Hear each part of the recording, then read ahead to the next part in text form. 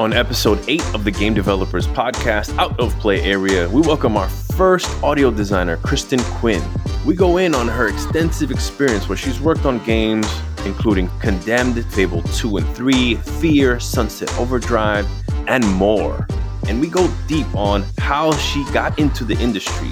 Spoiler, it has something to do with always being in an arcade. We talk about building equitable hiring practices. We also discuss what it means for her to be an effective director at Polyart Games in Seattle. We also dive into ways to keep your team connected while working remotely. We also then talk about what it's like transitioning from larger teams to a much smaller team, and more. Please welcome, coming to us from the Pacific Northwest, the marvelous Kristen Quinn. Let's start the show. Bienvenue, welcome to the Out of Play Area podcast, a show by video game devs for game devs, where the guests open up one-on-one about their journey, their experiences, their views, and their ideas. No ads, no bullshit. Join us as we venture far out of the play area with your host, seasoned game designer, John Diaz. Ooh, I didn't know you had reptiles. What do you have? We have a panther chameleon, and then we have a juvenile bearded dragon. I know bearded dragons, but I don't know the different subspecies of bearded dragons. Oh yeah, there's all kinds of morphs on the bearded dragons. Chameleon we started with, which is ironic because chameleon care is way more complex than most other reptiles, I feel like. So it's interesting that we started hard, and then we kind of went back to the reptile that we probably should have started with. Well, there's something to be said for that, right? Like, you start the game on hard mode, and then medium and easy are like trivial. I got this. Yeah, I got this. Yeah. That's so cool. What are their names? Our chameleon is named Peach, and then our bearded dragon is named Waffle. Peach and Waffle. I'm curious if those are inspired from any characters or... They're not really. Like, the bearded dragons kind of lay really flat. They kind of like pancake, as I would say it, but like... we kind of went with Waffle. So we had a cat named Atlas that was named after the guide in BioShock, was where I had gotten his name from. And then we have a dog named Link. All right, Link is obviously a Zelda reference. I think so. My wife brought the dog to the relationship, so I would have to ask her. But in my mind, that is true.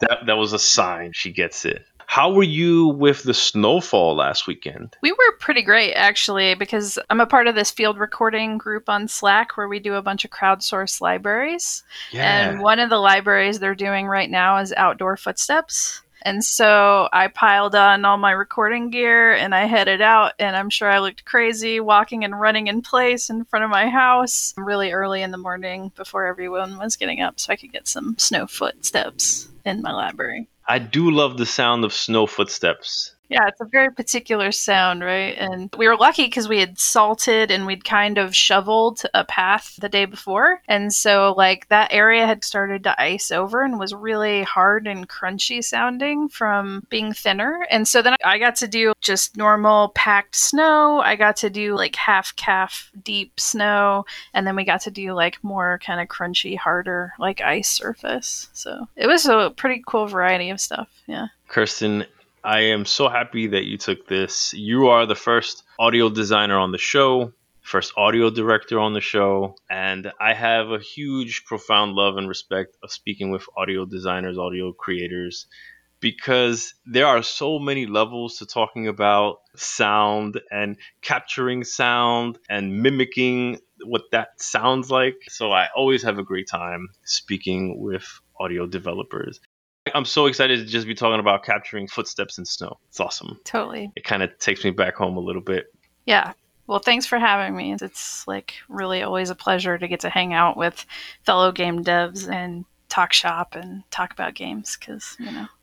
We definitely don't get to do enough in the pandemic. I feel like, outside of the normal work hours, I can't be in a meeting the same way I can be on the floor to keep talking about game dev. So this is definitely giving me a much needed outlet to even kind of spread outside of my own studio, right, at EA. Yeah, it's so true. There's this aspect of like relationship building that happens just hanging out and getting to chat during lunches and like bonding and building those relationships with people at work that I think is really important. And it's been a real interesting new challenge to figure out how to continue doing that through the pandemic. And as someone who's I've worked off site for a big chunk of my career, so it's kind of familiar with this work setup, but I'm always looking for like new ways. Like when you bring on a new person onto the team, how do you like introduce them and start getting them integrated in with the team in the same ways where they get to bond and make friends and hang out and just build those relationships up in a positive way?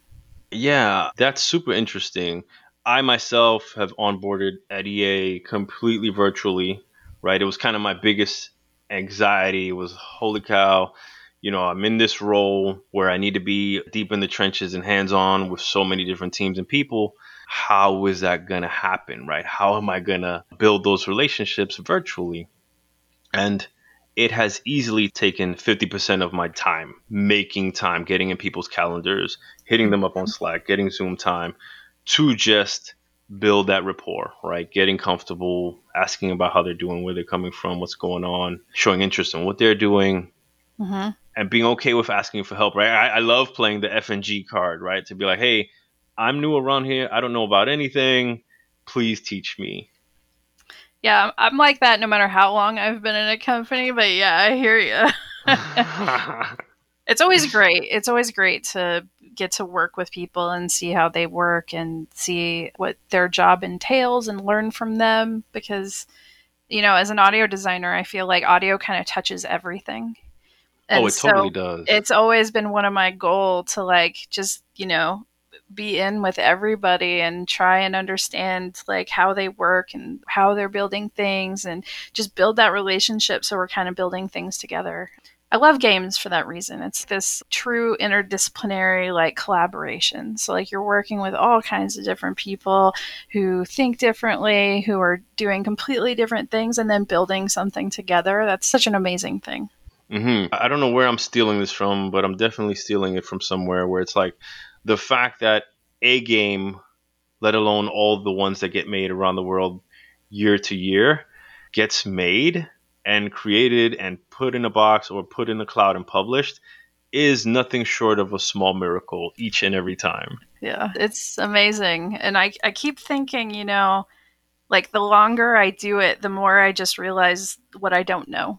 Because I'm just like the more senior I've gotten in my career and the longer I've been making games, it's just so true that I'm just learning everything I don't know about game development. But that's awesome because it means it keeps me engaged and keeps me interested. And like I'm so in love with games and like I grew up in an arcade, so I'm just like so fascinated even as a child, like how games work and understanding them. So it's so cool to get to work with everybody else and game designers and engineers and like learn how they make all this stuff, how their portion of this stuff happen, When you say you grew up in an arcade, is that like figuratively grew up in an arcade? Like you were hanging out there all the time? Or did you like parents own an arcade? My parents were really into bowling, which had arcades. So, yes. And they had League 5 nights a week when I was a kid. And so I literally spent 5 nights a week in an arcade growing up. That is heaven. I hope you had like the hookup to not have to put in quarters, or you had the bucket of coins or something. You just gotta get good. Get good. You just gotta get good. Kristen, you're talking my language. And I know since you work at Polyarc, you have to be good friends with my good friend Chris Barassa, who has taught me to play fighting games, not for fun, but for the sheer enjoyment of defeating the person across from you. Yeah, Chris is amazing, and I love working with him. I was at Riot right before joining Polyarc, and I worked on their card game. So I was the lead on Legends of Runeterra, and then eventually promoted to an audio director position. But when I joined Polyarc, he like was so stoked on that game because he's really into card games, and so we played it a lot. And I'm like, he's like stomping me. I'm just like, he's such a good designer. He's so good at what he does, and he's a great asset to any team. And it's so exciting to see what's going to come out of what you guys are working on next, right? I was a big fan of Moss, and the PSVR is just the easiest headset of all because it's kind of hooked into my console, right? I don't need to do too much to get going. And Quill is such a lovable character. I'd love to know more about how you guys operate at Polyarc. How's it being an audio director over there? Doug put me on in the first episode. He put me onto this wonderful article, super thought-provoking, a lot of gems in there for like improving the way we bring in and vet candidates, right? It was kind of like long overdue, to be fair, when I read that thing. Yeah, there's one other audio director at the studio, Stephen Hadi, who is a total gem and just pure joy to work with. And so we've been looking for an additional candidate to join the team. And a lot of that process has been evaluating and looking at hiring practices and what that's looked like at other studios, as well as how would we want to change it to build a more equitable, even experience for all candidates who are applying.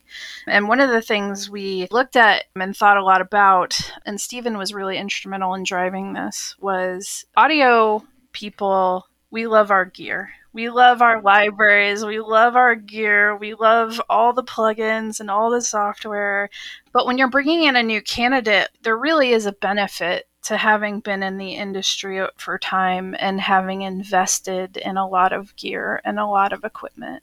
And so in order to like create a more equitable experience for people who maybe haven't had the opportunity to acquire all of that gear, we reached out and partnered with Pro Sound Effects and worked with their licensing manager, Jeremy, over there to basically get a limited license general purpose sound effects library that anybody who was applying could then have a temporary license to use. And so that basically meant everybody had access to the same source material and content to design with. Another thing we looked at was creating like even use across plugins and things that people were going to use to be able to design with. And so we requested that people were allowed to use a DAW of their choice and only use stock plugins or plugins that had demos available. And like, as we were evaluating, trying to improve the process and really try and look at like, how can we like create a more even playing field that doesn't favor like economic privilege? We would ideally, in a perfect world, I think, do away with the testing process, but we haven't figured out a way to do that. We realize it's like an imperfect system, and we hopefully are making just steps towards improvement. And we continually want to reevaluate that and look at continuing to hopefully take steps in the right direction towards creating more equitable hiring practices. One of the things that we also did was we provided all of our questions and what the interview phases and process was going to look like up front. So we would take all the questions we were going to ask in the audio interview and hand it to the candidate like way ahead of time before that we actually had the audio interview scheduled. What interviews do is they test how well people really think on their feet and like can process information and recall and tell and form a story under really high stress, high pressure circumstances. And so we wanted to allow an environment where people felt more comfortable, were able to put more thought into how they would want to answer their questions. And so it didn't favor someone who is extremely good in those circumstances, because we don't think that's necessarily a test of how great you're going to be at performing your job on a daily basis. We have a lot of people who need to think about things and spend time processing things, and we think that's a totally okay and viable way to work. And so we wanted to create an interviewing environment that allowed for both types of thinking and how people operate. That's awesome. To your point where you can get very different kinds of people and you won't really be able to see if they're capable of doing the job in the actual workplace, right? And the way that traditional interviews are done are super poor about simulating the real work environment, right? And so this is extremely forward-facing and progressive, just because I can't tell you a single interview where I knew what I was going to get asked. Well, okay, let me take a step back. I will admit that Amazon has a system like this in place, right? Where they work with you well in advance to walk you through the things they're looking for and the types of questions you're going to get asked. And That was the first time where I was given a chance to prepare and bring in notes or bring in a tablet or bring in a laptop and knew well in advance the types of things they were looking for. And that was a game changer for me, right? And I kind of looked at it, looking back on the game industry and looking at big tech to be like, wow, they have it figured out, or at least in the right direction. Why are game studios so beholden to their like ritual hazing type of thing, right? And so I'm super happy to see that you guys are challenging the mold, right? And doing something that works better for you. And I'm curious, have you seen positive feedback as a result? 100%. We've had so many people reach out to us after the fact, thanking us for being so thoughtful about our approach and really appreciating the amount of thought that went into it. I mean, part of the like audio test is like everybody tests. Like it really is the best identifier for how someone's work is going to fit with your studio or the project that you're on. With that said, like our industry is known for crunching, and we also view testing as sometimes we're asking people to do work outside of their full-time job. And then that test is like 2 weeks worth of work or a week worth of work. And so we deliberately shortened our tests to be 2 beats in a video up against sounds that had already been designed so that we could see how their content would sit up against content we had crafted. And we deliberately tried to make our test like only a day's worth of work because we know that family and life outside of work is really important, and we really value work-life balance, and we don't want to crunch people before they even get into the door. And so we're really putting a lot of energy and effort into trying to solve a really hard problem that honestly the industry hasn't solved yet. Yeah. A lot of studios have good intentions and work really hard, and I think there are studios that do a really good job of caring about work-life balance and that being a part of their culture, that they're constantly trying to work to improve it and to make sure that they are building their studio in a sustainable way where we're not going to burn out employees and game devs, right? Yeah, it's so cool. I think back to my experiences with some tests, right? And says, hey, I'm given a set time box where it's like, hey, you have a week, or in the extreme cases, you have 2 weeks. And it's so disheartening to throw all the free time you can into something, and then it doesn't even get you a phone call or something like that, right? That's so disheartening. And to go back to some things you touched on, right, is privilege and access to a library or assets from a company because you were good about packaging up things you worked on, proprietary things you worked on, right, and taking them with you or something like that. So I really love what you guys set up to create an even footing, which is if everything is equal, what can you give us, right? And so just a matter of putting everybody at the same starting line, I think is something very important that I want listeners to let that sit with them a bit. And you're already saying that it's already yielding good results. We've been actively hiring, and so we've been asking candidates for feedback towards the end of their interview process. And again, we've had people who've reached out just appreciating how thoughtful it was and that they had never really gone through an experience like that, which makes me feel good since we're getting positive feedback. And we always want all types of feedback, right? Like we want to know how we're doing, and people involved in the process are the best people to give us that feedback. How can we learn? How can we grow and expand upon what we're already doing? I'm always open and looking for good ideas around, how to make it better. I didn't even get to ask you, what are you sipping on? Oh, I am drinking a rooibos tea called Honey Pot with a splash of half and half in it. Yeah, I see the little creamy goodness in there. Oh yeah, it's good. I will cheers your tea. I have my little, it's a green tea. I think I read on the label, it's like North African mint, and always like some type of herbal kick to it, right? Whether it's mint or cinnamon or something like that. So cheers to your rooibos. Yeah, cheers. I leave it open to people, hey, whatever you want to drink, let me know so that we can be on the same wavelength with each other. And I'm particularly delighted when people hit me off with tea, right? Because it feels like I'm treating myself gently and I can do some other things with the rest of my day. Yeah, that's great. Especially like, mid-afternoon on a Sunday. So, Yes. Thank you for the tea. Interesting thing with audio designers and creators, from my experience, are that you guys have this fantastic audio booth that tends to be a cave with no light, no natural light coming in, that is a great refuge for designers on the floor who need to go in and complain about things or talk about how their design got ripped apart or something like this. But what I found so interesting with you, Kristen, is that you've always been remote. not always. I started out at Monolith and I was on site working at Monolith for 4 years. I was on campus at Microsoft while I worked at Microsoft, but the majority of the time I was working with remote developers. That's what it was. Usually across the pond, because I worked with the Lionhead studio for a while on a lot of the Fable games.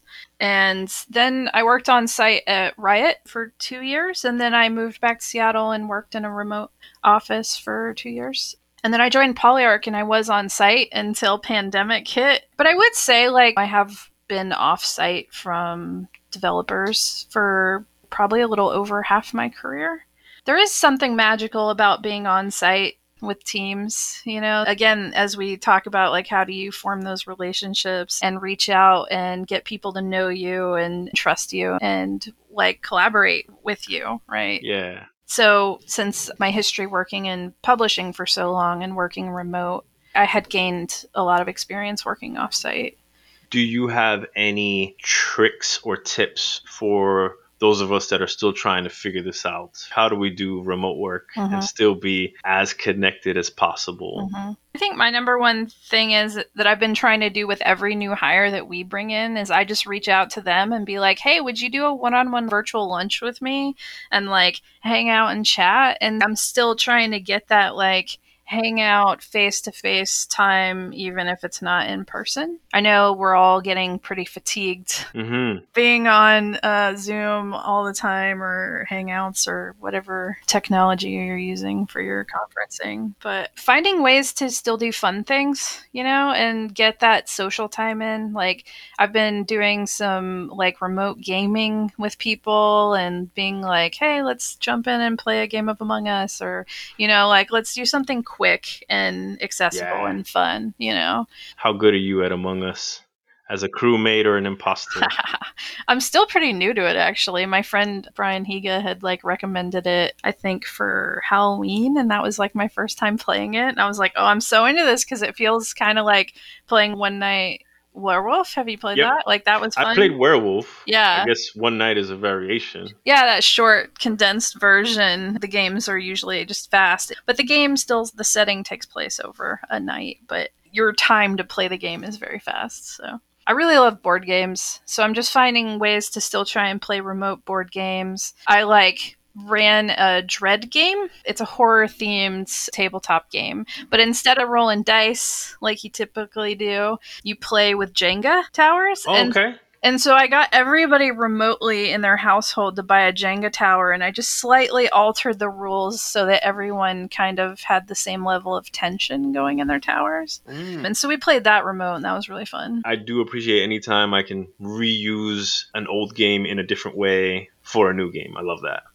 Yeah, especially Jenga. Fun, right? Jenga's yeah. Fun. Well, it fits the theme because like horror tabletop is like how do you build tension?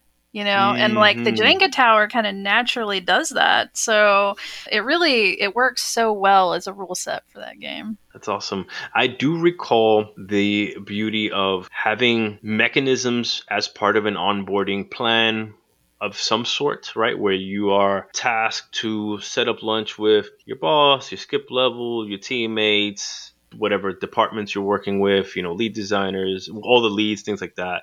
I can't emphasize enough how helpful that is for someone coming in to, hey, here's kind of your org chart and here's a team and you meet people, but especially virtually, right? To be a forcing function for leads and directors who are always busy, that something is on their calendar, forcing them to reach out and connect and book time, right? Or at least kind of pinging them to ping the new hire to be like, hey, anytime this week, let's link up, right? And poke me for tips and insights. And having the insight of fresh blood, right? Like fresh eyes is so valuable. So Totally. valuable in the other direction. Or fresh ears. Touche in the audio realm. No, totally. The team, we do a lot of play tests together, and that's awesome because we can important. set up a Discord server, all jump on, someone streaming, like you can just have an open conversation. It's that like, hey, come up to my desk, let me show you something, It's that conversation that you get in the office. I love walking on the floor and just like looking over people's shoulders being like, what are you working on? Oh, I miss that so much. Yeah, like, I'm going to have to make sounds to that. I didn't know about that. Talk to me about that. So I think there's still ways to create that experience being remote. But again, I think you have to put in a lot of effort to like maintain it, right? Absolutely. Absolutely. As a recent new hire, I can attest to the effort it takes to get in front of people. And what I'm advocating for is on the other end, right? To be like, hey, there's a lot more of you than there is of me, right? And so it'd be nice that the new blood is a priority for the team to train, to educate, to share knowledge with as much as can be. I also think we benefit being really like a smaller team. Oh, yeah. How big are you guys? I think we just hit like 33, maybe. That's a sweet spot. Yeah. It's the first time I've ever been in an independent, smaller studio. I've typically been at much larger companies, so it's very different. And I've had to learn how to like evolve and adapt to working in more of an indie environment. And of course, the Polyarc team is phenomenal, and the majority of those people come from AAA. So the bar and the expectations are still really high. That feels the same, I appreciate the quality bar, but like I appreciate being able to be scrappy and the close-knitness of the team and how we work. And it feels really like a really cool open feedback culture, which is pretty similar coming from Riot. Riot, while huge, right, massive company, still has a really open feedback culture, which is one of the things that I loved about Riot. And so I've appreciated that coming into Polyarc and working with the smaller team. I'd love to pick your brain on the mindset change, or if any, when you come from larger quadruple A or triple A development to a smaller team, right? I definitely see how you guys put out triple A quality titles. At a good price, I'll add. At a great price. What have you witnessed as big differences, right? Going from one to the other? In the audio space, I would say it feels a lot like resources, right? I'm used to being able to hire up more widely or having more libraries and more infrastructure, right? And so I would say that has been an adjustment. It's been great for me to adapt to learning how to work within limitations. I actually think that's an amazing function for pushing creativity. You'll hear people say this, that like creative conversations in the audio world often turn into conversations about gear and plugins, right? Really? I didn't know about this. Yeah. And so limitations can be healthy, and like they can be an amazing thing to push creativity and to push quality, or to push doing something that maybe you wouldn't have thought to do in a particular way. And I've always had a cave, as you said, that had people coming in, sitting on my chairs, being like, oh, I just needed to get off the floor for a bit, right? I love being that office. I love hanging out with people and being a place that people can come and like de-stress if they need to de-stress, or like go walk and get a cup of coffee. That's great. But those rooms are expensive. So, at Polyarc, we tend to sit on the floor and we work on headphones. I don't at home. That's actually been one nice thing about working from home is like, oh, I get my like nice speakers back. But there's a real benefit to actually working on the floor with people too, and being closer to the team and being in the peripheral vision of people, Absolutely. And you get to see more. You don't get that like out of sight, out of mind kind of sensation that I think can happen with audio people when they go and cave dwell, which don't get me wrong. I love a balance of cave dwelling and, but I just think it's also been about coverage first. If I don't have as many resources or can't go as wide on a project, then I'm historically used to just being able to pull emergency stress valves. And that's not to say we won't do that. It's just the mentality shift that I've made of like coverage comes first over polish and really quality. Whereas historically, I think in AAA studios, I would have gone deeper on a particular system that we thought was really important until it was perfect, and really pick and choose those like systems that you want to heavily invest in. And I'm doing that a little less now. I'm still prioritizing here the things that I think are really important and need to be standout, and those probably will be the things that we're okay spending more time on. But I do think it's been about like, well, I want to go fix this thing, and historically I would have just gone and fixed that thing, but I'm not going to yet because I just want to make sure that everything has coverage first. That's an interesting dynamic that I haven't heard somebody express, is the trade-off of coverage, right? So going wide versus depth and going deep. I can attest to the love and attention that a first level gets, or an intro encounter, or any first 30% of the game, or first year or two of development, right? Where we go really deep on the game. And the last year or two, then it's a matter of like, holy crap, we still got 60-70% of the game left. Let's go, shotgun and try to cover as much as we can, right? But from what I've seen, Kristen, it does tend to happen kind of in waterfall style, right? Like fill up your first bucket, then the next bucket, then the next bucket. And so it's interesting to hear this kind of going wide and worrying about coverage and worrying about making sure everything's got something, and then being able to kind of go back and polish and fine tune and show love. But you have to be selective. Yeah, and I think we will. And we've built a schedule really focused around what are those important things. We're going to deliberately spend more time there. It is just a little different. I think I was a bit spoiled at Microsoft because I was typically working with external developers. So we were brought on to just help support or pick a system, and we're going to support that system. So my job basically was to go deep, right?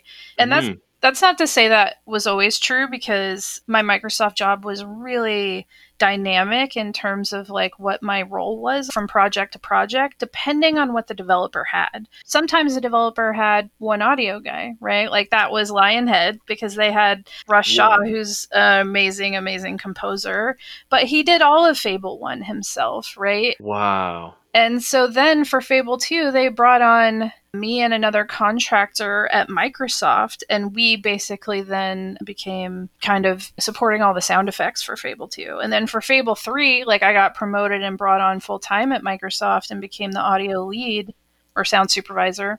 But we were doing all the sound effects, and we were working with outsourcing teams, and we were working with internal sound designers that we had at Microsoft. But basically we were fully supporting that game. But then other games, like I got to work with the Insomniac guys. They're phenomenal, amazing guys down there. Was that Sunset Overdrive? That was Sunset Overdrive. Hey. That's the project I got to meet my wife on also. So, Kristen, I just finished having an interview with another former colleague, Mei Ling, and she told me the same thing, where she met her partner on the job. And I find these tales so beautiful, and I love hearing more. Yeah. Jessie, my wife, was a producer at Microsoft. I was already on Sunset Overdrive. I worked in a central media group at Microsoft, and we kind of had artists, narrative, audio, like all together, and we were just kind of the central creative team that helped support different projects based on their needs. I've heard people throw around the term insourcing. Yeah. And Microsoft has a team of like mercenaries, and they're ready and available. As soon as your project is ready, we got them. Yeah, so we were just there to help support the projects. And she was a producer, and she had been working on Gears of War Judgment at the time, and then got brought over onto Sunset Overdrive to become a senior producer at the time on that project. And so she was in a core publishing team that worked on all the big AAA titles in the publishing group at Microsoft. And so that was our first introduction to one another, was her coming in as the new producer on the project. And we ended up at this Women in Game Development meetup, and we had a friend who was an art director on the project at the time, who we were both sitting near her because we were both friends with her. And somehow Magic the Gathering came up, and Jessie was like, "Oh, you're into Magic the Gathering? I'm into Magic the Gathering." And so she basically wrote up her entire Magic the Gathering schedule. We have this place called Cafe Mox. Oh, yeah, Mox Sporting House in Ballard. Yeah. Of So course. that was very close to my house at the time. So I used to walk down there all the time. And she played in, I think, a group there called the Lady Planeswalker Society group. So it was like for introducing new players. It was this really positive group that was really trying to be inclusive and get more people into playing Magic in a like not so intimidating Friday night Magic kind of style environment, right? I got to take a moment because my wife would appreciate if I plug her undying love of Magic the Gathering and the way that her elvish ears shoot up as soon as somebody mentions MTG in any capacity, right? So this will be great. I can't wait for her to listen to this. Nice. Yeah, Magic basically was how my wife and I started hanging out after we got introduced to one another. It's a very romantic game, Magic the Gathering. I did not know this. Now I will look at Magic through a very different lens. So that's cool. It's like, yeah, you guys met through work, but it was your shared interests outside of work that then kind of like spawned off into a relationship. That's cool. Yeah, I mean, I think it's nice also having someone who also understands what's required of our job sometimes, and sometimes we work hard, and at least at the time when you have to put in extra hours, sometimes that's okay. I try not to do that anymore. I try and keep my work-life balance. Yeah, I recognize that the work-life balance is my responsibility. I want you to repeat that one more time for the listeners out there, because in my experience, a game company, a studio, a team will gladly take everything you're willing to give them. They will never say no. And some managers and leads I've had are very empathetic people that will call out and be like, "Yo, John, I'll take it, but let me know that you're fine," kind of thing. So please repeat what you just said. Yeah, my work-life balance is my responsibility. Amen. It was very hard to learn that. Right. I think when I was starting out, I was just really hungry. I just wanted to do whatever I could. I was just excited to be there. I wanted to work as hard as I could to just get good and learn. And heck yeah. But once I got in, I kept working like that. It didn't stop. Right. And it wasn't actually until I had a pretty gnarly back injury. I ended up rupturing a disc in my back and tearing the disc above it, and kind of lost my ability to walk for many months. And then it took me close to, honestly, 2 years to get back to a point where I could like sit or stand for longer than 15-minute intervals, like comfortably. But what I learned from that injury, and has changed how I work and changed how I view my job, is that it's okay to ask for help. And it is okay to set expectations for what you're capable of doing. If you set people's expectations, they won't then be disappointed, right? Or they'll know how to ask for what they need then to get a job done, right? And so that was another like thing that helped me, and I think it helped me grow into a more senior audio person, was really understanding that like I have to balance people's workloads, and I have to then ask for what I need to be able to get the job done, right? And that's okay. Like, it's okay to ask for more. It's okay to ask for help. And I think that's such a hard thing to swallow sometimes. Like, no one likes asking for help, right? No, we want to believe that we can take on everything that we commit to or that is asked of us. There's definitely kind of like a team dynamic, right? Where you want to help people when they give you work, or they need you because of your expertise, or they're overloaded or something like that. Totally. I agree with you, right? You have to be able to ask for help, or be able to help clarify expectations, right? Like invisible boundaries don't help anybody, right? Invisible collision volumes only save the player from hurting him or herself, right? But they don't help developers at all. I think communication, right? To your point of creating this culture where, hey, feel free to ask everything you need.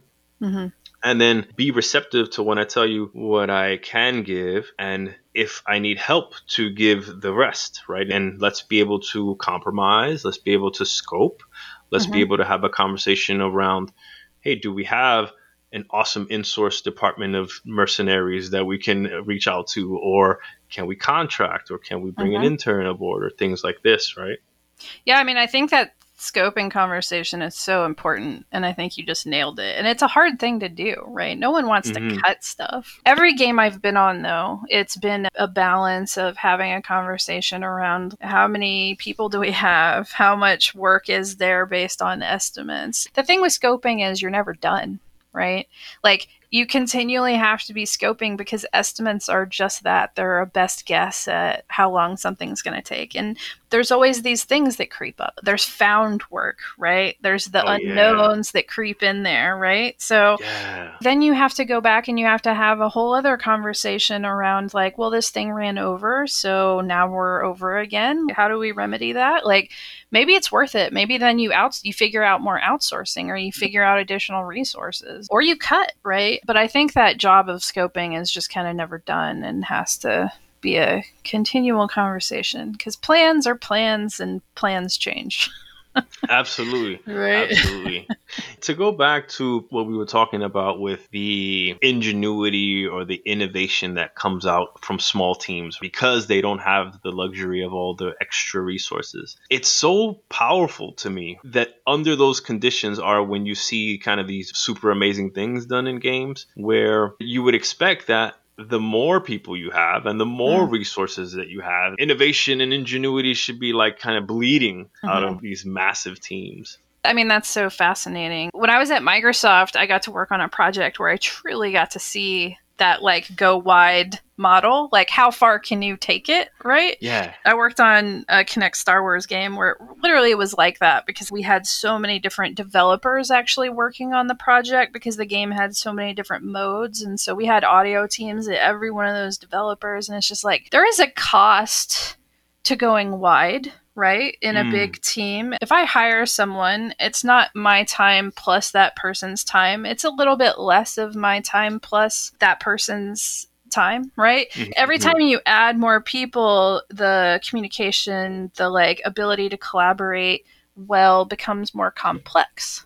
Totally doable, but like it's not a zero cost experience, right? I guess is what I'm saying.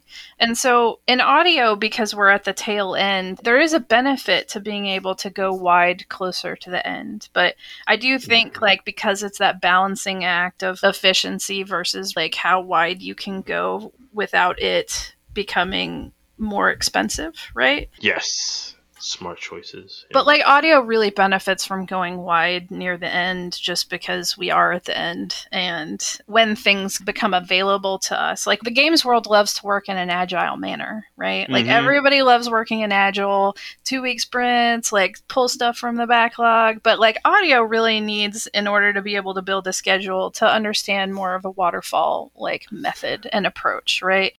So it's always this balance of like, I love to be agile and I want to work in agile, but I also need to be able to build a schedule that hits a target date, right? And be confident that we're going to be able to land that. And so I like this combination approach of working in agile plus kind of waterfall. I got the chance to understand the breadth of all the games you've touched, going back to Matrix Online, Fear, Condemned, Fable, Sunset Overdrive. I want to learn about all of them, right? But if I had to pick and choose, I want to know, how was your time on Fable and working with Peter Molyneux, if at all? Yeah, I worked on Fable 2, Fable 3, and then Fable Journey very briefly. And in the time, I only met Peter Molyneux 2 times. He came to Microsoft in Redmond, Washington, and we had this trailer that we were going to use for like an E3 or something like that. Some big time show, right? You're showing the game. Yeah, some show. Yeah. And he came in and he had never seen the trailer before. There wasn't a plan. There wasn't a script for like what the VO on top of the performance was going to be. And he watched it one time, walked into the VO booth and perfectly narrated the entire experience in one take. Like, what? He's just very charismatic and he's very expressive, and it just really left a really positive impression on me of like how charismatic, like he rolled a natural 20 in that, like, like he really impressed me. And I loved working with the Fable team. Like, my time working with Lionhead is what I look back on as probably one of the most positive experiences in my career. They're just a delight. They're very fun to work with. It's such a creative project, and it's a project that I left a full-time job to take a contract to work on because I loved Fable so much. It was my favorite game in college. It's the reason I bought an Xbox. And as a gay woman, being able to play a game that I could be who I wanted to be, I could have relationships with people in the game that I wanted to have relationships with. I could make good choices. I could make evil choices. Like, a game that let me play how I wanted to play and be the person that I wanted to be was something that I think had been missing as a kid growing up in Texas, as a queer girl, that I just really wanted in the games world. And so to be able to go work on a game like that meant a lot to me and was important. Yeah, that's powerful. I can easily recall I had my Xbox and all I had was all the Halos and Fable for sure. But that's so beautiful, right? Because there's something that keeps coming up as I speak to more and more people is games can never do enough to let people be themselves, get away from judgment, be in a safe space that they control, that they can express or create or do whatever, right? And see the impacts to your choices, right? And people think that, oh yeah, we've been there and done that. And no, we haven't. There's so much more to push the envelope on. And I love hearing what Fable created for you and drew you in. And so much so to the point that you gave up a full-time gig to take a contract to be like, I want to give back. I want to create the same thing I had and push it for other people. Totally. Yeah, it was a really meaningful move in my career. And it was easy too, because one of the guys that I'd worked with at Monolith, Christopher Melroth, he was at Microsoft. And so he was the one trying to be like, I have a contract, come work on Fable. And A, he said Fable and he had me, but B, he was my mentor. James Ackley was the audio director at Monolith at the time, and I was just really grateful. He brought me in as an intern. I just felt really lucky that he took a chance on me. And then when I met Christopher, he kind of just started teaching me everything. This is how game development works. This is source control. Just teaching me like things that I didn't learn in school because there weren't really game development things in school when I was going. And I didn't know that's what I wanted to do, actually. Yeah, tell me more. I'm curious. Like, I always ask everybody, how did they venture into video game development? Because it's always a crazy story for everyone, like how they even fell into it and how they knew that it was even a possibility. Yeah, I mean, I think even like playing games my entire life, I never stopped to be like, oh yeah, someone makes those sounds, That's what I want to go do. It wasn't like that. And I kind of struggled knowing what I wanted to do when I was graduating high school because I thought I'd always known. And then like my last year, I kind of had this pivot of like, oh no, that's not what I want to do. And what am I going to go do? And so I just started taking like random philosophy classes, ethics classes. My mom was really musical and I grew up in a musical household. And so I started taking some music theory classes, and that kind of led me on a path of, oh, I want to go do music production. Like, I'm never going to be a professional musician, but I want to help other people make their art. So I moved up to Seattle from Austin, Texas, and these are like the two of the three biggest music audio cities, right? Like Seattle, what is it, like Nashville and Austin? Yeah, so I moved up to Seattle to go to college and studied music production and ended up with a teacher at the Evergreen State College, Peter Randlett, who was like, how would you feel about an internship at a game company? And I was like mind blown. I was like, are you kidding? It felt so perfect. And I was like, how have I never thought of this? This is a perfect path for me. So this was just offered, like, hey, you want to work at a game studio? Yeah, I was struggling to find an internship in the music world, I won't lie. That was kind of a pretty negative experience for me. And thus, I think I was his intern at the college, and he saw that I was a hard worker, and I think he believed in me. And he knows a lot of people in the Seattle games world because he's helped people come out of Evergreen State College and get jobs in the games world. And he knew the composer Nathan Grigg at Monolith.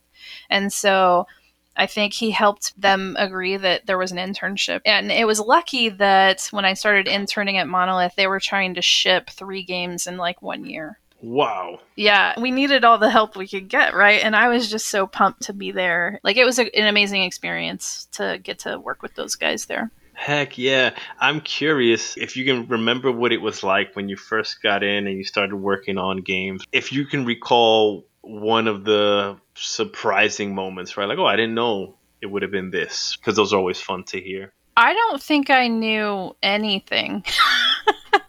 I think everything was like that. When I joined Monolith, like one of the first tasks they gave me was we didn't have digital database software then for like looking up sound effects in like libraries. And so it was literally a book that you would look up descriptions of sounds and go find the CD and then go rip the CD of the sound you want. You're like an audio phone book.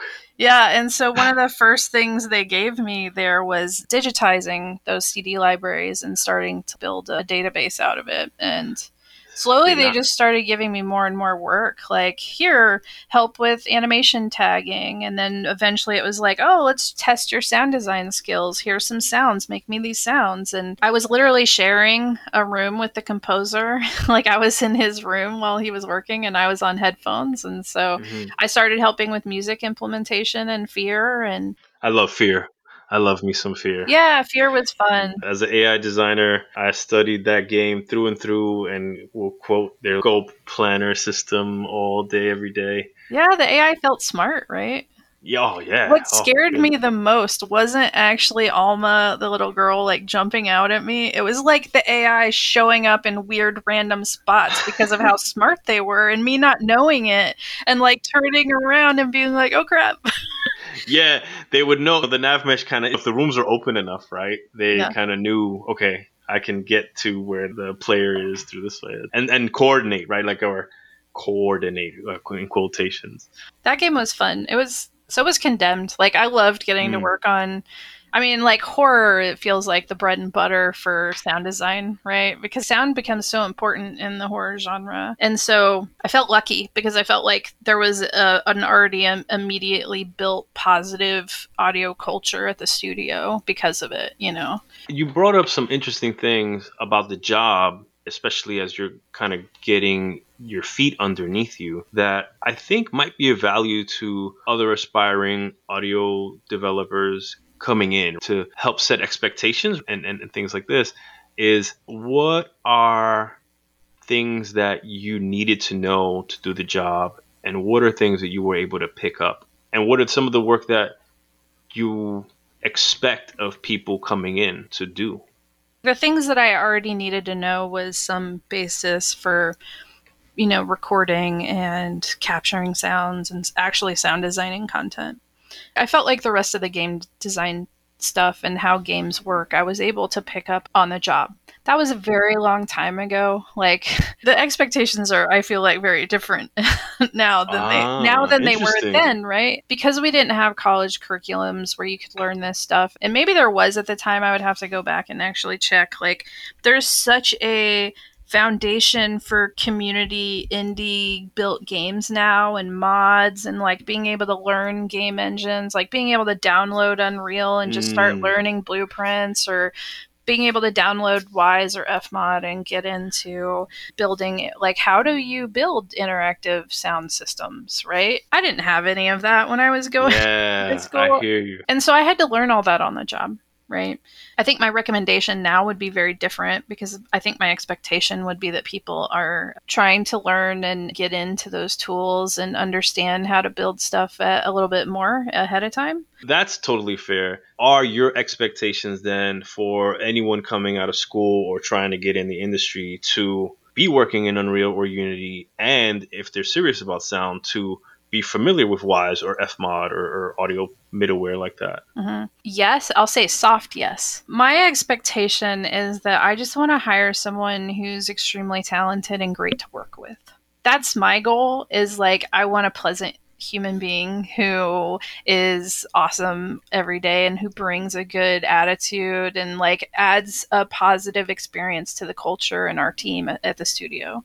And there's so much you can learn. Like, there are so many hard skills that can be taught. But I do think that, like, when I look The at soft skills, not so much. yeah, like those soft skills are harder, right? Those are usually the things I'm looking for, and depending on the position, my expectation changes based on what I would expect out of a senior, what I would expect out of a principal, what would I expect out of an associate. My expectations really change for those positions and even their quality of their sound design. And I feel like what I've found over the years is that the expectations of how good someone is as a sound designer has just gotten like narrower and narrower and narrower.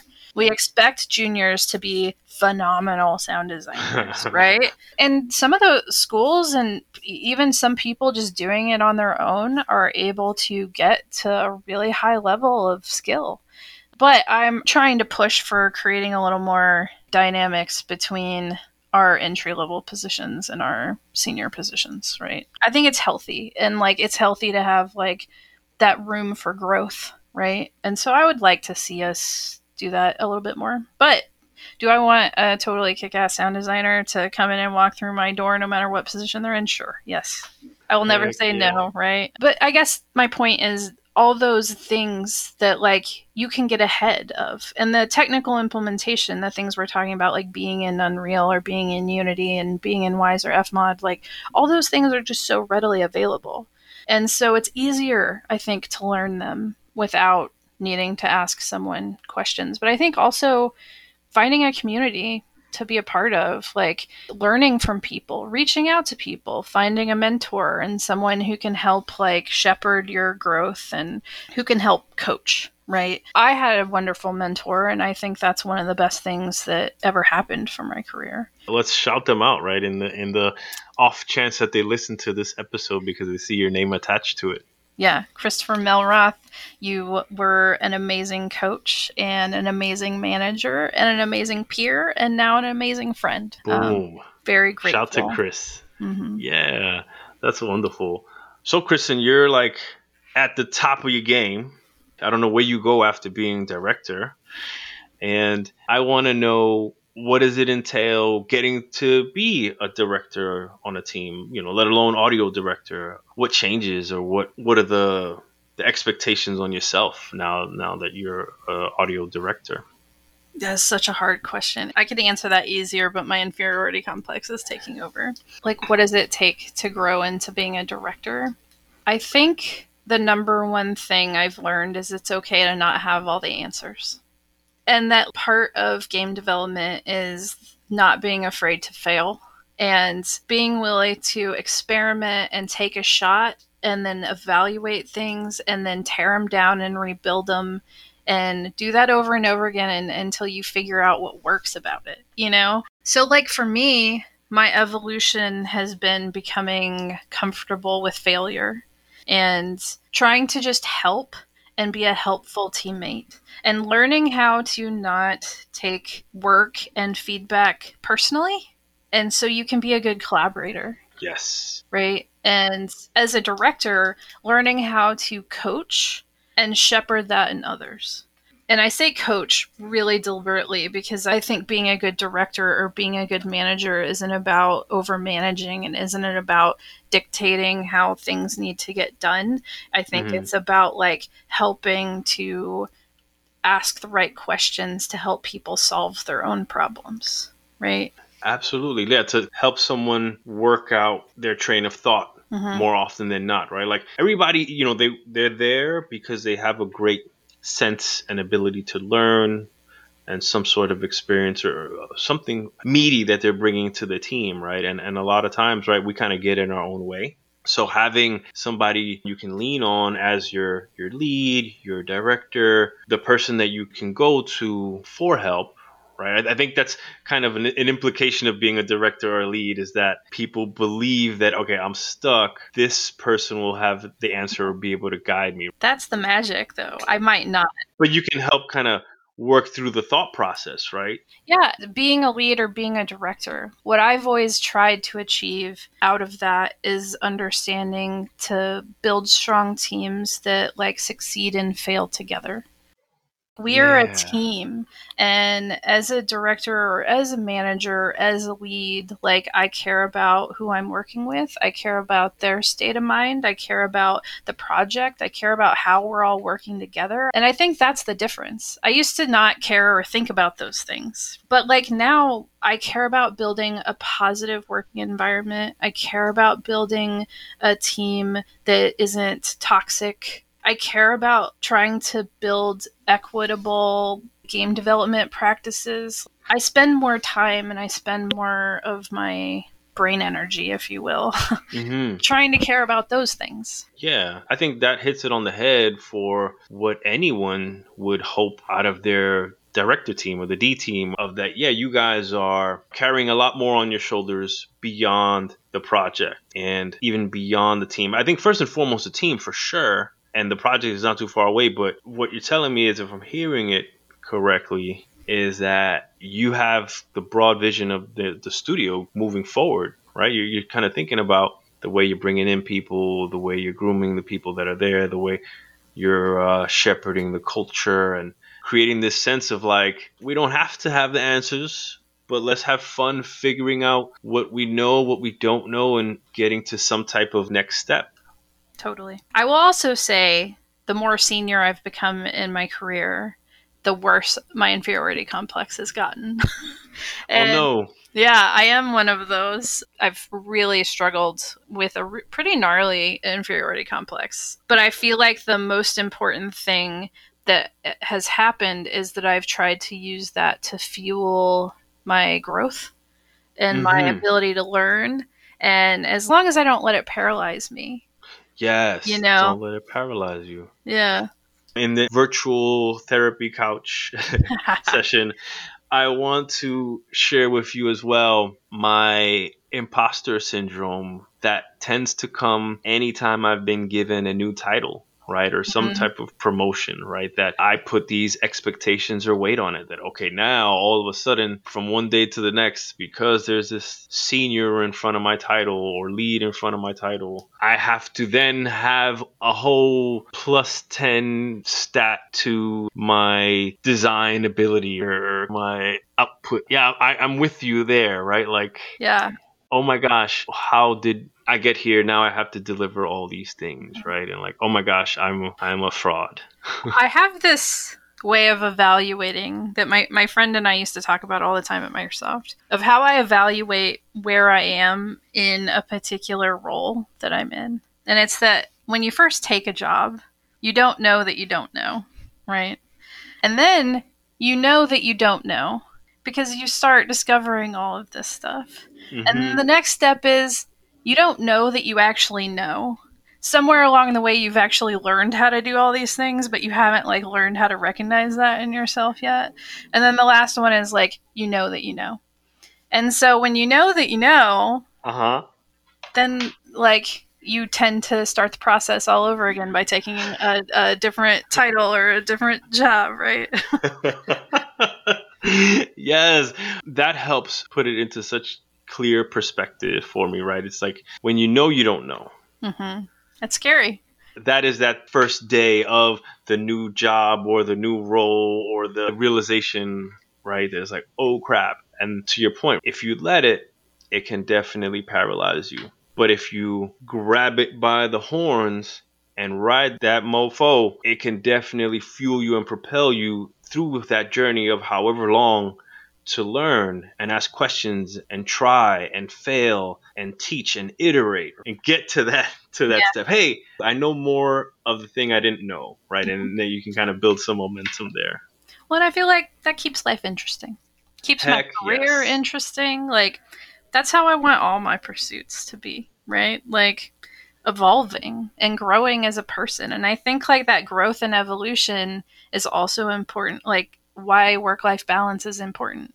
Because I need to be able to grow and evolve as a person in my family life and in my relationships with all kinds of different people, not just at work, right? And I need to have outside interests because that makes me more fun to be around when I'm at work because, like, I have other interests and things to talk about, right? Like Magic the Gathering, leading you to connect with your wife, So as an avid gamer, not just a game developer, but a gamer, and a big appreciator of everything that goes into making an awesome game. I would like to ask you, for someone who wants to get a better understanding of awesome game audio, what is a game that you look towards or cites or have studied as like a great bar or trend or like setter of like, yo, this game did it this way and it was awesome kind of thing in the realm of like, interactive video game audio. And feel free to use a game you've worked on, right? Like, yeah. I would never do that, but after all these inferiority complex, no, I mean, I will answer that, but I think the real the inferiority complex thing is really like a game is never done. You just put it down and ship it, right? Like that's how I view my work. It's never going to be as good as I want it to be, but I'm going to be getting better. And when I look at stuff I used to make and stuff I've made up against stuff I've made now, I've grown so much, right? And I think it's important to stop and look at that growth and appreciate it and put value into it, rather than focusing on, well, it's not as good as this other thing. Or it's now, with that said, I of course have many amazing games that I think sound absolutely phenomenal that have inspired me. And they've evolved too, right? Like I have older classic games that I remember making such an imprint on me. Like I remember playing BioShock and being like, this game sounds phenomenal. Just the mood they set with the musical choices they decided to use inside the world, and they just did a phenomenal job, like everything about it. And then I remember when the first Assassin's Creed came out, and I was like, oh my gosh, traversing around a world and climbing buildings has never sounded so good, right? And when I was working on traversal games, when I had to make Sunset, I went back and referenced all these games, like the remake of Tomb Raider when they rebooted it, right? That game sounds phenomenal. Yes. There's a lot of really amazing sounding games. All the Naughty Dog games, right? If you had to pick one over the other, right? It's you can always kind of look to the latest, but and to your point of horror. Yeah. But I'm curious, is it an Uncharted or is it a Last of Us? I don't know that I could choose, right? They both do things beautifully. Because they're different genres, yeah. They've done such an amazing job building up their systems and dialing them in over the years that they've just been able to elevate and elevate and elevate how those games sound. Whereas I look at someone jumping onto a project for a first time and then having to establish all these systems, right? And figure out how to, my most recent is I'm really loving Ghost of Tsushima. Ooh, dude, yeah, I can talk to you forever about Ghost of Tsushima. That's the last game I played before Hades. And I had to platinum trophy that sucker. Well, that game sounds so unique. When I'm this is a game, it's a new IP, you're having to design a style. What is the sound of this game and what encompasses making up the sound of this game? When I look at Moss and what Steven did, I could point to certain things that built up and made up the sound of Moss. And I think with any new game IP, you're having to think about what that is and figure it out. I appreciate that challenge. Not just going from maybe a sequel or maybe a sequel on a completely different tool set, but definitely kind of new team and new IP, right? Kind of clean slate and getting a chance to define something and it turning out like that is commendable. Don't get me wrong. I would love to go work on any of those sequels that Naughty Dog is putting out. No, no, I say that. I love my team. I would never. But I think I say that because I love and appreciate the amount of polish that they've been able to build into how their games sound because of the evolution of the introduction of new systems at a time. You're not having to build an entire game worth of systems. You're getting to pick and choose the new things that you're going to focus on to elevate and tune and polish. And you're going to get to evolve the systems that have already pre-existed. And I think there's something really beautiful about that. There's something really beautiful about getting to craft that way and just keep making the sound of your game better. And like that's a challenge unto itself. Like how do you keep one-upping yourself, you know? But they keep doing it, like they keep making it amazing. And I just think it's a different challenge, I guess is what I'm saying, right? And I just think there's something to be said for having to build all the systems and having to craft and build a sound style and define that, because I actually think that's a really challenging thing to do, right? And then to keep it consistent. Yeah, because people interpret things differently, right? The longer it kind of goes out. Kristen, let me tell you, this morning over brunch with my wife, we were at Cactus in South Lake Union. I told her I was sitting down with you and talking about audio design and if she had anything on her mind about what that entails. And just so for some additional context, so you know where she's coming from, Catherine, who does the intro for the show, has much higher hearing fidelity than me, and is much more sensitive to anything that sounds out of the normal against the visuals and or the narrative. For example, when I was playing Hades the other day and I get to the boss, I think it was the Hydra, this heavy metal track comes on and I'm just like, oh yeah, let's go, let's bring it on, right? It sets the mood perfectly.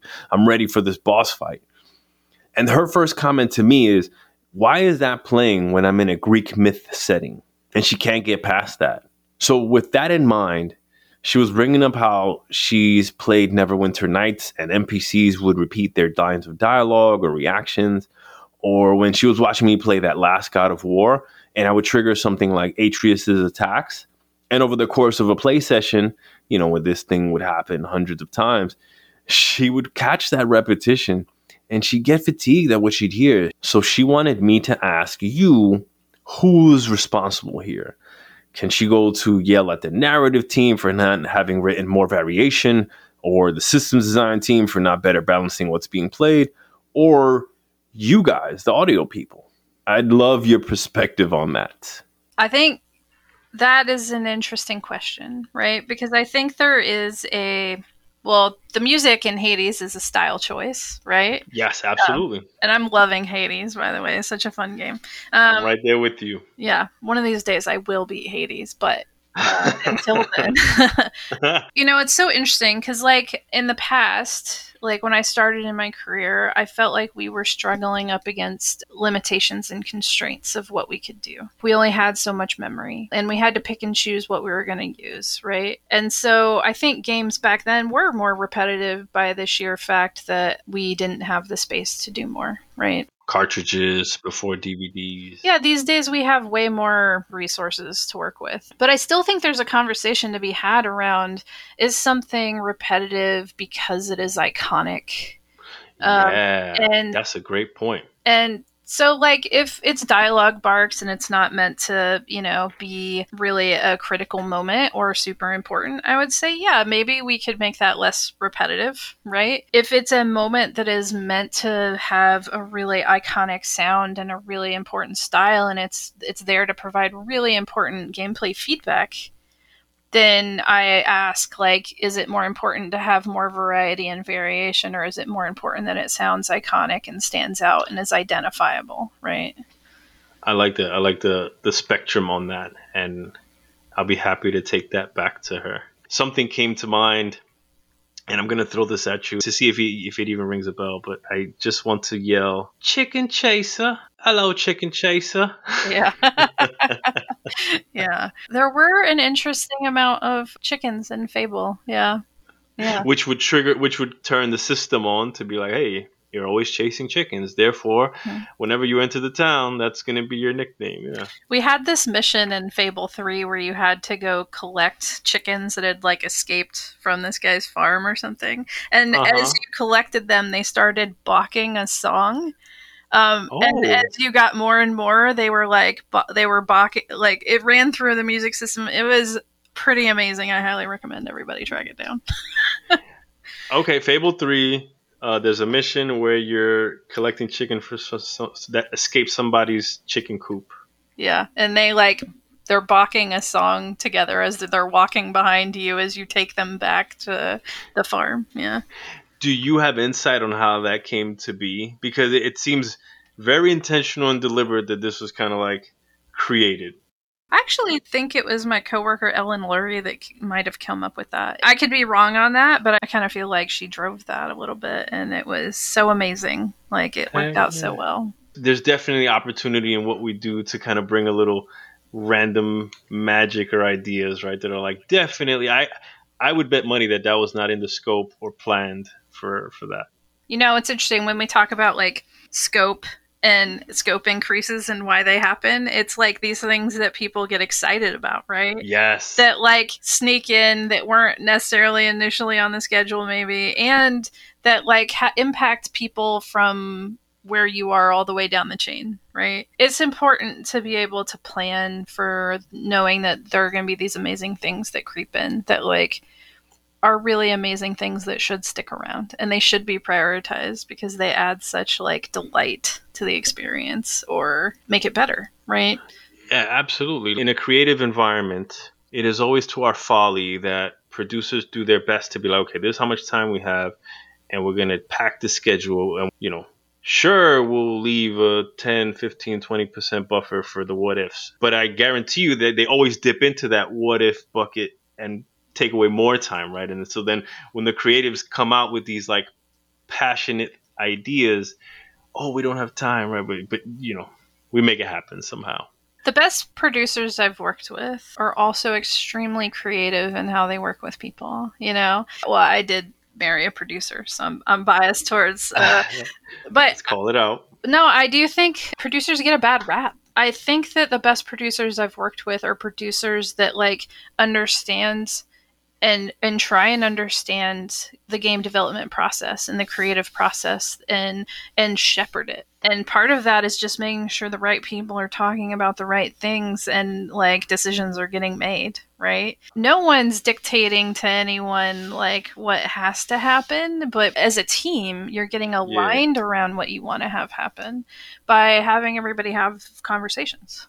And like having agreements about how you all work together. Sometimes in game development, we don't always agree with the things that we're going to do, right? Or decisions that get made. And that's totally okay. Yeah, it's a business. But it's about aligning the team around what is going to happen and having a good process for how you make those decisions that feels good as a team, And that comes with the agreements of how everybody works together. And so I just really care about that because I think it creates either a really positive collaborative culture or it creates a really negative experience for people where maybe they feel like decisions are getting dictated, right? Opposed to having a holistic team experience for how you make decisions and align around ideas and choose what you're going to do for your project. Yeah, that makes such a difference to team morale and the quality of the end product, for sure. As we talk about this, I definitely recall strategic meetings that I've had with teammates of all the disciplines when we're really excited about something. Essentially, it becomes a strategic meeting for what are we going to tell our exec producer to make sure that he or she gives this a chance. And to be fair, to the credit of that said producer, it was always I'm not sure, but let's try it, right? And that's the best thing you can hear. Yeah, I like trying stuff. Amen. I like trying stuff. Kristen, I think we can keep going forever. I'm really having a blast. I want to be respectful of your time. A small tradition we have here on the show is that if you've had a good time falling out of the play area, if you have anybody that you would feel comfortable nominating to fall behind you. Yeah, I mean, we've talked about her enough. I feel like I got to nominate my wife. Woo! So, Jessie Quinn on the hook. Jessie Quinn on the hook. Signed and sealed. She will be getting an invitation. We'll see if she accepts. Yeah. Yeah. She's busy, like, running her own business and a startup. So, I think she'll be fascinating to listen to. Yeah, she would definitely be the first producer that have come on the show. And I think that there's a big group of people that are super interested to see how the gears work in that mind. Mm-hmm. And now CEO. So, ooh, yeah, you're balancing two things. Yeah, startup life. She's gotten it figured out because she worked at a lot of different companies. She was at Bungie. She's been at Microsoft. She went to HBO for a while, working on their interactive team doing VR, and now she started her own company for the past couple of years doing AR AR game experiences. So. Awesome. I am still looking forward to that horizon of AR coming into the mainstream, right? I've seen it at theme parks and things like this, but I want it on me in my hand, in my glasses, or in my car or something like that. I look forward to hearing where people are taking this. It's always exciting to see new gaming technology and like what we end up doing with it. That's so cool that you're kind of on the cutting edge on the VR side, and then Jesse is on the cutting edge on the AR side. So you guys got the future well in the palm of your hands. Yes, I hope so. I hope so. Awesome. Yeah. Well, thanks so much. Yeah, like it's been a real pleasure. So I really appreciate you inviting me on, and always getting to chat about games is fun. So, plus, Sweet. I'm a fan. I loved Red Dead Redemption. I love a lot of the stuff you've worked on. So huge call out to you. Thank you. Thank you. I was waiting for you to drop one of the Rockstar games, and you're kind of calling out good audio and music and composition. I should have, and now I feel bad. Like I played Red Dead. I'm just jabbing. No, but I played that game so much just listening to their horses and like the environmental weather changes they were doing. Good catch. I loved that game. Just sucked me in so much, and I literally just had so much joy running around on my horse and just experiencing the world around me. And it sounded great. Shout out to the Rockstar audio team. Love those guys for sure. Kristen, thank you so much. You have the benefit of being the first audio developer on the show. So I'm going to profess how important your role is to developers, let alone to the final product. Because easily 50-60% of our time in development, we're essentially on mute in the world. And as soon as there's a sign of life in acoustic form, the job just gets so much more badass. So thank you for what you do. And thank you for coming on the show. I look forward to extending the invitation to Jessie and getting how awesome you are from her perspective. And we'll catch you again. Just so you know, you have a lifetime pass to come on the show. And we'll definitely have to talk again in the future. That sounds awesome. Thanks so much. There were some really great tips for preserving your team's dynamic while we all work from home. Who knows how long this pandemic is going to keep running? And I'll take any help or tips I can get to build that important camaraderie when we're all disconnected like this. I love hearing how the industry connected her with her wife through the shared interest of just what it is being women in games, who also happen to enjoy Magic the Gathering. It's so cool when we can see the layers of our colleagues and friends that beyond just what we do in game development. Essentially, this industry and what we do is all about adapting and evolving with the times. Over the years, consoles will come and go, technologies will change and evolve, engines will continue to iterate. There will always be something new to learn or adjust to as we jump around different teams and different types of projects. Who knows where we'll get thrown into next? And so what I continue to hear is how important it is to be adaptable and flexible and always bring a curious mindset, right? That same curiosity when we were all young children playing games, not knowing what we were getting ourselves into, being able to bring that to our work. You can see that how now that she's a part of Polyarc, she's done a ton of growing and learning how to carefully manage and spend her resources for the greatest benefit of the game. That's a vital muscle for us all to develop, no matter the size of our team and budget. I have to echo when she said that her work-life balance is her responsibility. Let's take a second and repeat that. Our work-life balance is our responsibility. My work-life balance is my responsibility. Amen. Let that sink in. I've certainly looked at previous employers and blamed them for my life taking a hit, my relationship suffering, my health suffering, whenever we were finishing a game or approaching a tight deadline. But eventually over time, you learn that it's all on you. It's exactly what Kristen is talking about here. It's up to us to make life a priority and create those boundaries and block out your calendar and be transparent with your team over the things you need to bring your best self to work, whatever that may be, right? Hey, I need more sleep. I need time to exercise over lunch. I need to spend time with my loved ones. I got to take them to school. I got to help them with homework. I need personal game time. All of that is par for the course to factor in when you're negotiating your contract, when you're working out your schedules with your producers or your teams, and establishing those time commitments with your team, especially now that we're working from home. Just be transparent and bring these needs to your manager and let them know when you will be available and when you won't be available. So everybody can make sure that everybody on the team is committing the same amount of time and pulling their weight. Because rest assured, if you don't, no one else will. I'm really benefiting from this podcast in the ways that it's connecting me with people that I haven't even worked with yet, and helping me get a wider perspective on what goes on at other studios and different teams.